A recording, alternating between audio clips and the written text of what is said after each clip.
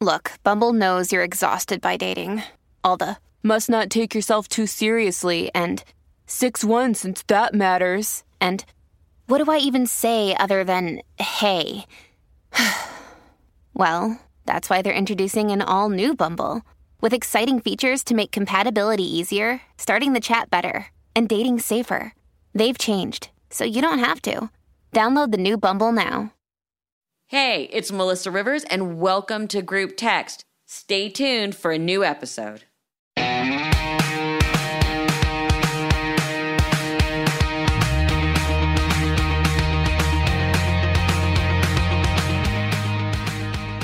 Hey everyone, welcome to Group Text.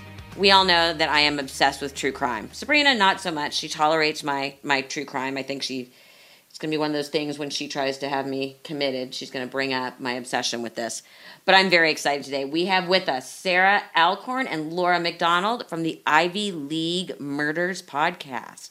Welcome, ladies. Ivy League Murders, and we focus on murders that occur in, with people associated with the Ivy League or academia. We do other schools that are not in the Ivy League, but we focus mainly on the Ivy League, and we look at the dark side of the privilege, and we kind of look behind those walls and see what's there.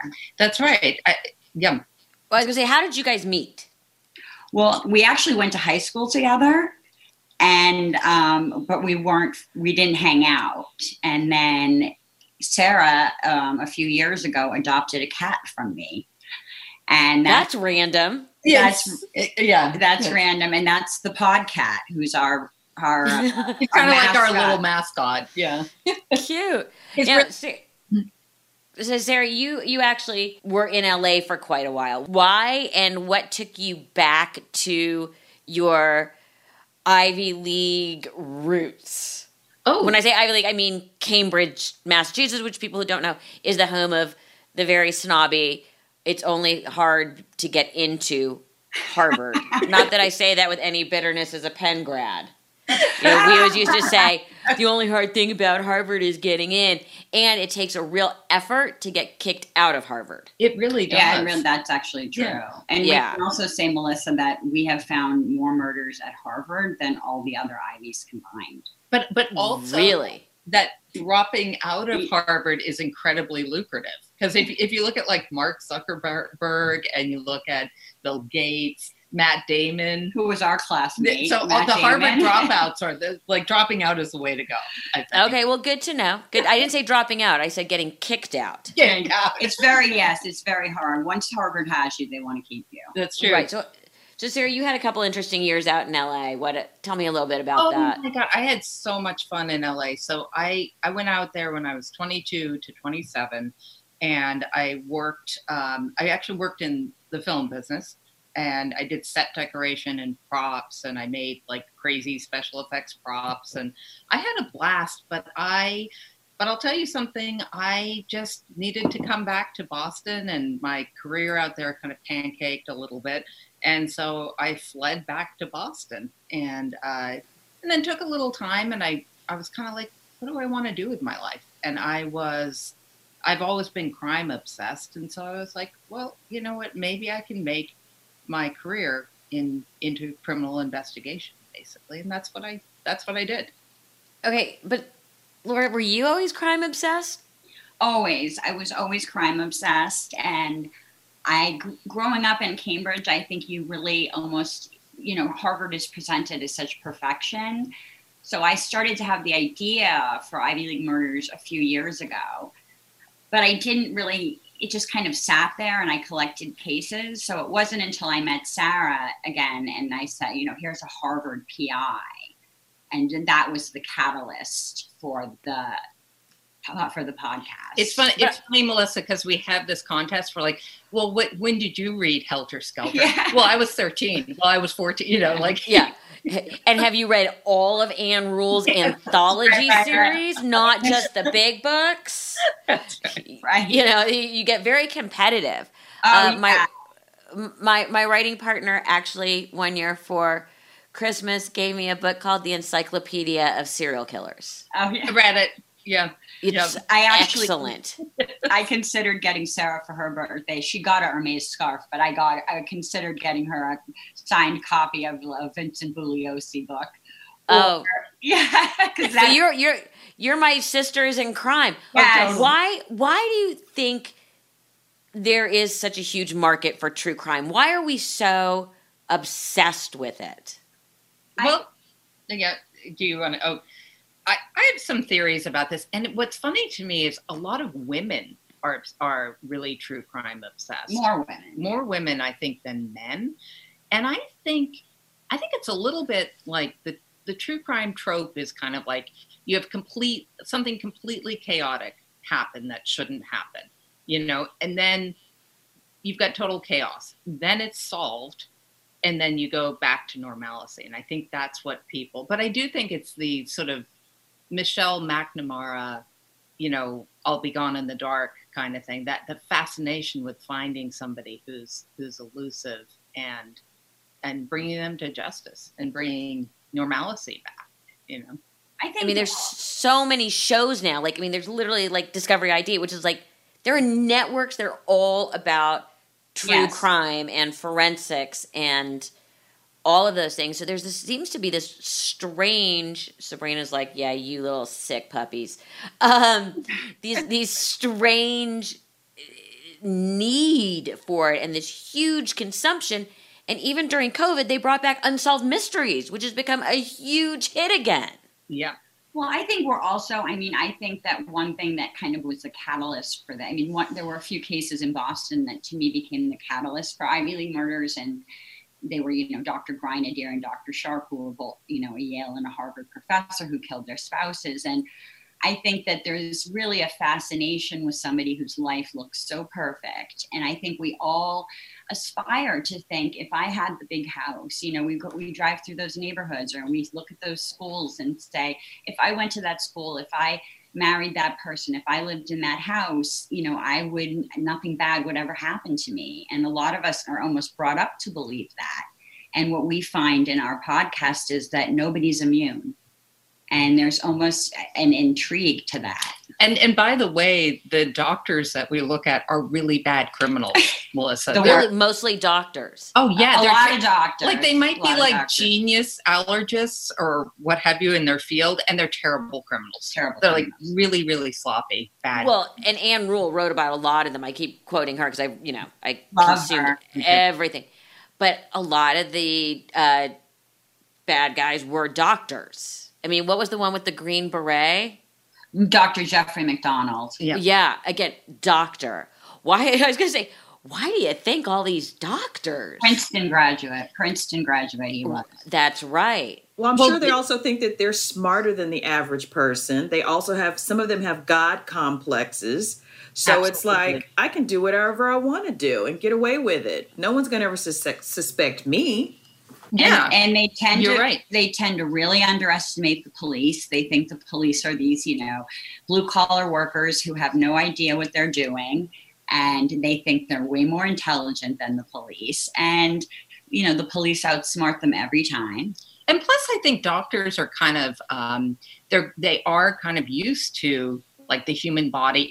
They're not disgusted by things that maybe the average civilian would be. So dismembering doesn't bother them. Right. Well, they have a lower threshold to gag relax. Psychopaths have is it lower or higher? Higher threshold to gag reflexing. So they've done studies with psychopaths with images, and they are not as disgusted. So if you're a psychopath, it would make sense to become a doctor.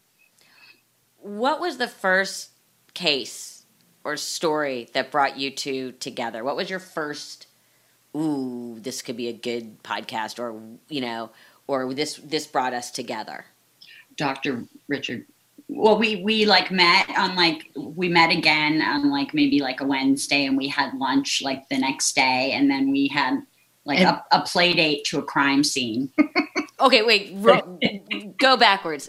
How did we get from adopting a cat to having lunch? Okay, I'll buy that. We reconnected. That's great. Tomorrow, let's go have lunch. Blah, blah, blah, blah. Oh, no. How did you go from lunch to crime scene play date? I pitched her right away. I pitched her my idea immediately. I knew right when Sarah started talking to me about crime, and I knew we were talking about the Binion trial and this trial and that trial and Clarence Darrow, and I just knew. I just said, I have this idea. You knew you had a partner in crime. I did. Literally. We had grown up together. I mean, even though we didn't really know each other, we had the same, we'd grown up in the same community, knew all the same people. So we had a lot in common, even though I had married into law enforcement. Sarah had gone in a different direction. So we were. I've worked on criminal defense cases for. So we're politically quite different. So So we went out to lunch, and then we just said, hey, let's go. We were very interested in this Harvard case of a doctor, Dr. Richard Sharp, who was also a cross-dresser, and he murdered his wife. And so we went to the crime scene, like on our second date. But I have to say too that I consider myself probably the most crime obsessed person I know. And, I call myself a crime head. And so when I met Laura, I was like immediately, like we were just like comparing notes, like, oh my God, what about this? What about this? Yeah. What about this? What about this? So the concept for Ivy League Murders kind of germinated for a little while. I listened to a ton of like true crime podcasts and got an idea of how we both got an idea of how we wanted to do it. And then just started to lay it out. And actually it was the beginning of COVID. That we haven't been doing it for that long. The first episode was on April 28th. Yeah. So what's your favorite case? The craziest one? We differ. I like Thomas Gilbert. He killed his father. He's a Princeton graduate. Jake Gyllenhaal is making a movie about him. The press always says he killed his father because his allowance was cut off. But it's a much bigger story. He went to Deerfield Academy and then Princeton. And Sarah and I went to Deerfield Academy, and we visited Deerfield, and we researched this case pretty extensively. And he was a really handsome, super handsome. He looks like a cast member from Game of Thrones. Yeah, like a Lannister, like super right. handsome. He was kind of a guy with everything, and he just threw it all away. And it was just really mental illness. The story was a lot different. That case was pretty interesting. Sarah's probably likes Harvard cases more. Well, one of my favorite cases it was a cold case for 50 years, and her name is Jane Britton, and she was an anthropology grad student at Harvard, and so she was killed in 1969. And so Laura and I started researching this case, and I had actually just heard about this case at a cocktail party. Somebody had mentioned it to me, and we started digging into the case. And we found that where Jane Britton was killed in the same building that the Boston Strangler had struck one of his victims. And so we started to develop the idea. And Jane Britton was also killed by a serial killer who was active in Boston a few years after the Boston Strangler. And it's like an unheard of case. Like nobody knows about this case. And we think that the guy who was doing it was sort of emulating what the Boston Strangler was doing. And we found another cold case that we connected to it. I'm fascinated by cold cases. I was going to say, how do you find them? I mean, first of all, how did you become a private investigator? And then secondly, how do you find your cold cases? Oh, okay. So I'll start with how I became a private investigator. So like I said, I got back to Boston, and I took a while. It was like, what do I want to do in my life? All the stuff I read and absorb and fascinated with has to do with criminal investigation. So I actually met another Harvard grad who was a private investigator. And so I basically stalked him until he hired me. He tried to put me off. He was like, no, it's a terrible business, and I was like hooked right away, so and so that's how I became a private investigator. And is there like PI school? No. I asked the same thing when I found out. It's fascinating. Well, in Massachusetts, I'm sure it differs state by state, but at least in Massachusetts, you have to have kind of a licensed mentor for 3 years, and then you can basically hang your own shingle and create your own private investigation business. And so that's how I became a private investigator. And then the second part of your question is, where do we get our cases? Where do you get your cases, especially your cold cases? Oh, the cold cases. I mean, there are just, I think in any town, Melissa and Sabrina, there are these cases that kind of really haunt people, you know, and they're cold cases and they've never been solved. I'm thinking of one in Boston right now that it's kind of, I mean, in some ways, like the Isabella Stewart Gardner Museum heist, it is a cold case. It's the thing, what I was saying before about the whole true crime trope, that there's total chaos and then it's solved when it comes to a resolution. That's the frustrating thing about cold cases. And so part of the frustration for me is that, and Laura will disagree with me because she's, you know, but I disagree a lot with the law enforcement's idea of like, you know, let's not share our information because it's a cold yet open case. So I kind of feel like there should be some pushback on that. Like if you guys haven't solved it in 10 years, 5 years, 20 years, maybe open it up more to, you know, to other professionals to see if we can't start, you know, I mean, I think that's what Michelle McNamara did. And I don't know how she sort of pulled the strings to get them to share information with her, but look where, you know, that guy got caught. Yeah, Well, I have a question for Sarah. Do you find a little pushback in a male-dominated industry with private investigating? Yeah, you know, Sabrina, that has been, as much as I have kind of tried to get along with my, you know, Republican counterparts in, you know, my colleagues, and it has nothing to do with them being Republicans. Yeah, I mean, I think it's just, I feel like as women, we just have a lot to prove, unfortunately, still. And that's what I've tried to do with my career, is like, just keep my eyes on my own paper and do a good job. And kind of you're only as good as the last job that you did in many ways. So, you know, I don't really pay attention to that stuff because I feel like it's also such a huge advantage to be a woman in this, in my business, in private investigation, because women will talk to you, women witnesses will talk to you more easily because they feel comfortable talking to another woman. A guy will talk to you because they're guys, and you know, we use our feminine wiles. I was going to say, come on with the cleavage now. She's got wigs. She has wigs. She's got disguises. Oh, I'll tell you guys all about surveillance. So oh yeah, definitely. I wish we had like 2 hours. We just did some surveillance. Yeah, we did. What do you do surveillance on? On a professor who didn't like a podcast we did on him. Oh, we can't. Yeah, we can't share his name, but we wanted to just do some surveillance, and he lives in Cambridge, so we just did some surveillance. Why? You're going to get us so in trouble. Well, here. No. We're the only ones here. Just remember that. Yeah. So you said Harvard. First of all, so it seems like Harvard, you're saying, really has the majority of the Ivy League murder. Well, Sarah, I don't mean to laugh. Well, yeah, I was going to say, Melissa, Harvard is best at everything, including murders. So apparently. Now, exactly. By the way, this is probably the one time that I don't have like a complex, being the one from Penn. We have 10 murders. You have one Penn murder. Well, we have others. We just haven't done them yet.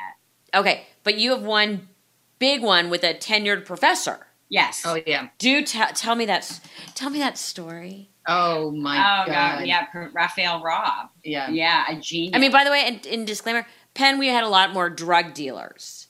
We had 2 drug rings broken up, one of which they were going to charge the guy with the kingpin. So what we lack in murder, and of course because it's Wharton, we have more of a business aspect to our illegal activities. All right. See, I can respect that coming from University of Miami because that's much more of our vibe. Yeah. We have a shadier vibe. I actually think I just got a book on one of the drug rings at UPenn, and I think I'm looking into one of those cases. So one from the dental school? Yes, it's Dr. Death. There's one called Dr. Death. There's a few books about drug rings at UPenn, and I just haven't read them yet, but I've got the books in preparation for cases. But Sarah, why don't you tell her about Raphael Robb and his gaming theory? Oh, yeah. So don't ask me to explain gaming theory, because even like I looked up. So Raphael Robb was a professor at UPenn. And tenured professor, exactly. Very much tenured, and like a superstar, meaning like he was like world renowned, and his specialty was economics was gaming theory. The whole idea behind gaming theory, and believe me, I had to look up like gaming theory for dummies, like really, I'm no expert, but the whole idea is that like two or more people can come up with different strategies, and it's kind of like it's kind of like what the various outcomes can be from the decision tree that happens from those decisions. And it's applicable in economics, it's applicable in politics, it's got many different applications. Gambling, right. Exactly. Like poker is a perfect example, because it's like if I play my 2 and you play your ace, that affects, so it's right. Different outcomes, basically. That's my super layman's description of gaming theory, but better than I could do. Oh no, so he was an absolute expert genius at this, and so Raphael Robb was also an abusive husband, and he ended up killing his wife, and it's very graphic, but he shot her face off, basically. This was a brutal. She was like wrapping Christmas presents at the dining room table, and he blew her away. And so our whole premise in the podcast is like how he sort of gamed the legal system. And he did. Like he really used his intelligence to, he got a really short sentence. He totally figured out all these loopholes in Pennsylvania law. And again, it's he still got part of her estate. Yeah. Really? Yes. So it was all like gaming, we do see that sometimes is some of our, the cases we cover, because of the privilege, because of the money often, and intelligence, but more money, people are really able to mount really powerful defenses, and they can hire the dream team and get it off. And we have a case we'll be doing, Alexander Pring Wilson, perfect, prep school, Harvard student who killed somebody from our high school. And I think he did 5 years. So, you just have a lot of cases like that where you see the sentencing being, and I'm a strong law enforcement I'm in a law enforcement family. So I'm strong law enforcement, but there's definitely, some discrepancies there. Well, it's a very privileged state of mind. It is. Oh, yes. And when you've been brought up in even academically, we, I think, experienced this growing up in Cambridge, when you're just brought up around people who've been taught their whole lives they're the best of the best of the best. It's a joke in Cambridge, like, how do you know someone went to Harvard? It's like they tell you. And oh my God, I can't wait to use that. Oh. Or even more obnoxious than I went to Harvard is when I say, oh, really, where'd you go? HBS. Oh, right. Yes, that's right. HBS, Harvard Business School, HBS. No, but it's like you live in Cambridge and like everyone tells you they went to Harvard. It's like there's no shock there. We're not in like Ohio and you're telling me you went to Harvard. Everyone, it's very common. Yeah. And it's such a joke when you're from Cambridge. And I think there is that kind of elitism and specialness, and people just think they're above it, and they do look down on law enforcement and think they're smarter. But a part of our podcast too is that with the realization, like a lot of our sort of podcasting pals, they are from the Midwest. They are, and from all different parts of the country, and sometimes different parts of the world. But I think sometimes too for people. Sometimes for people, like the Ivy League is like as exotic as Hawaii. So that's kind of what we're doing too, is like giving you little views into the Ivy League, and like what's it like, and little strange tidbits Right. of the history and the way it was formed and all the kind of weird stuff. Like at Cornell, we talked to a guy who had gone to Cornell, and there's like a brain collection on display in Cornell, like as you walk by to go to your class. It's just like, we like weird stuff like that. Well, and the Ivies are full of weird stuff, as are, by the way. And I think when you're using the term Ivy League murders, I'm guessing that you also are meaning sort of any of these big white privileged schools, including high schools like Deerfield. Yes. Where you are still there, or people who are affiliated with that. You go back to I'm blanking on the name of the girl that was murdered, and they always said that one of the Kennedy cousins did it. Oh, Moxley. Moxley. Yeah. Again, that's that same kind of umbrella. Exactly. And we'll look at cases like that. We're going to look at some cases at Eton. There's some prep school cases we'll cover. And, we always use this. We're huge Dominic Dunn fans. We love Dominic. And I knew him. He was friends with my mom. Oh my God. Like worship him. And, he always said it's much more interesting to watch Kings fall. And that's kind of like, we really like, we just love him so much. And we try, there's so much about him that we almost try to emulate. And it's really like looking at the dark side, of privilege and power.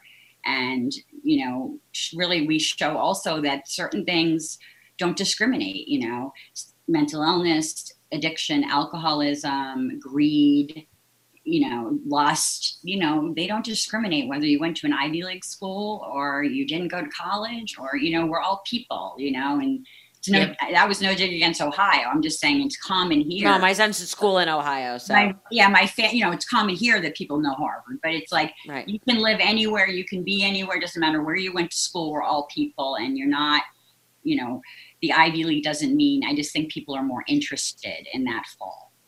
Right, and it is used sort of as a catch-all term, right, for a certain strata of educational elitism. Right. Right. Yes, exactly. And, just watching people, and for different reasons, just kind of who have everything, throw it all away. And it's, I think that's pretty fascinating to most of us. So why, I want to go back to the Penn professor. So I know. And the other thing is I went to Penn. I didn't even know about this. Oh yeah, it's a big case. A lot of these places want to like to keep kind of a lid on these things, Melissa. Right. Because they don't. Just think about it. You completely blow the perfection, the whole thought process that we are the best and we're this and we're that and you're shit.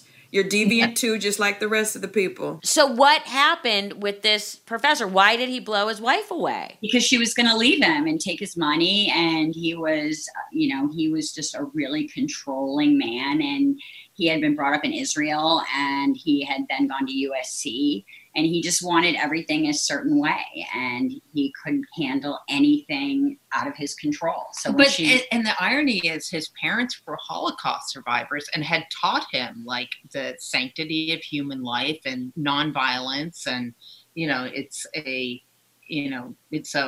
but I don't think she wasn't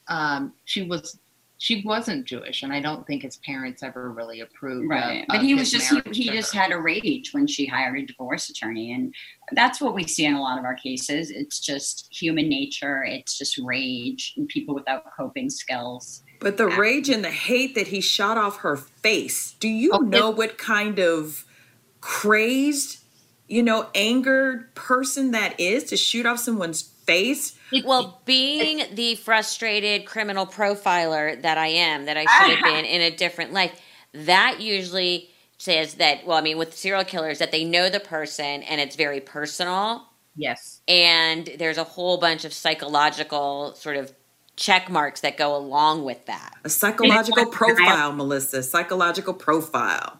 Yeah, you're obliterating somebody's identity. Really. Right.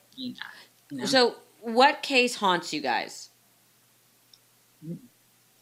Oh, well, don't get me started with it's not an Ivy League murder. She's obsessed. That's okay. That's okay. That's okay. We're kind of into a case that Sarah can tell you about because it's a cold case that we're into right now. We're exploring. So Sarah and Laura's going to have an intervention for me soon, so bear with me. I'm like, stick to the Ivy, Sarah. She went to Harvard, and I'm the non-Harvard, and I'm always like keeping her in check with the Harvard.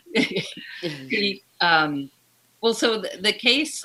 I am actually working on this case right now. It's a cold case in Boston. And there was, I don't know if you guys had heard about this. It was back in 1996, and it was a Swedish nanny who had come over as an au pair to a couple in like outside of Massachusetts. A wealthy couple. And she went out partying for the summer solstice, and she was found like 24 hours later, and she had been, only the top part of her torso was ever found. They never found, she was cut in half basically and dumped in a dumpster.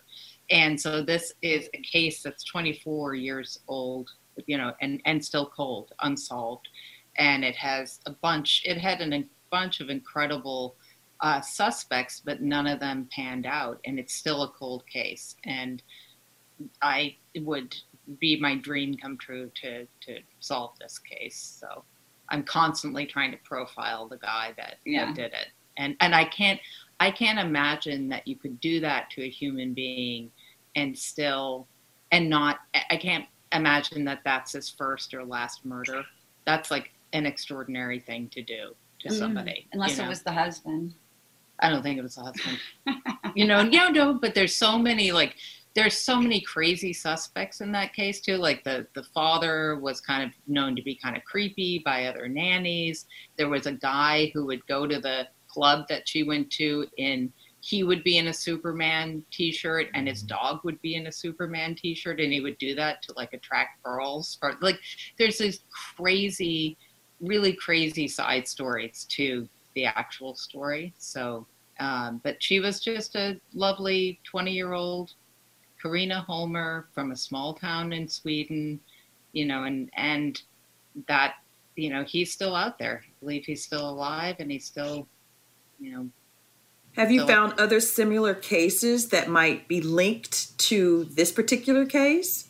Not the same MO. There was a prostitute who was killed in Florida, and she was also cut in half and dumped in a dumpster. Mendez was her name, but there's not enough parallels to really, totally different geography, totally different, she was from sort of a different, there aren't enough similarities to really pull them together.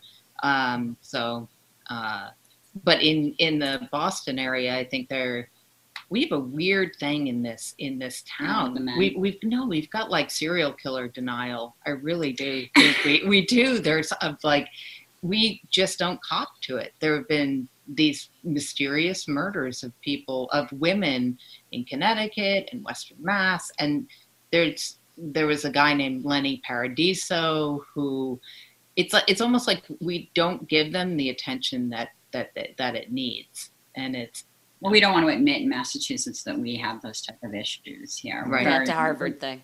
We're very refined here. Yes. It's a Harvard thing. It's a and if it's not Harvard, it's Tufts or Emerson or BU or BC or There's definitely a bubble that we grew up in we've since left that bubble, but it is definitely an elitism that few experience unless they it's true, but also been around it. That this people think that they are kind of intellectually superior. It's true, but ridiculous. But also Boston is so I call it like Starbucked at this point. Like it used to be like dirty old Boston, kind of like fun and kind of sleazy a little bit, and feel like everything is like so clean and like so cleaned up and like sanitized in some ways. I don't know.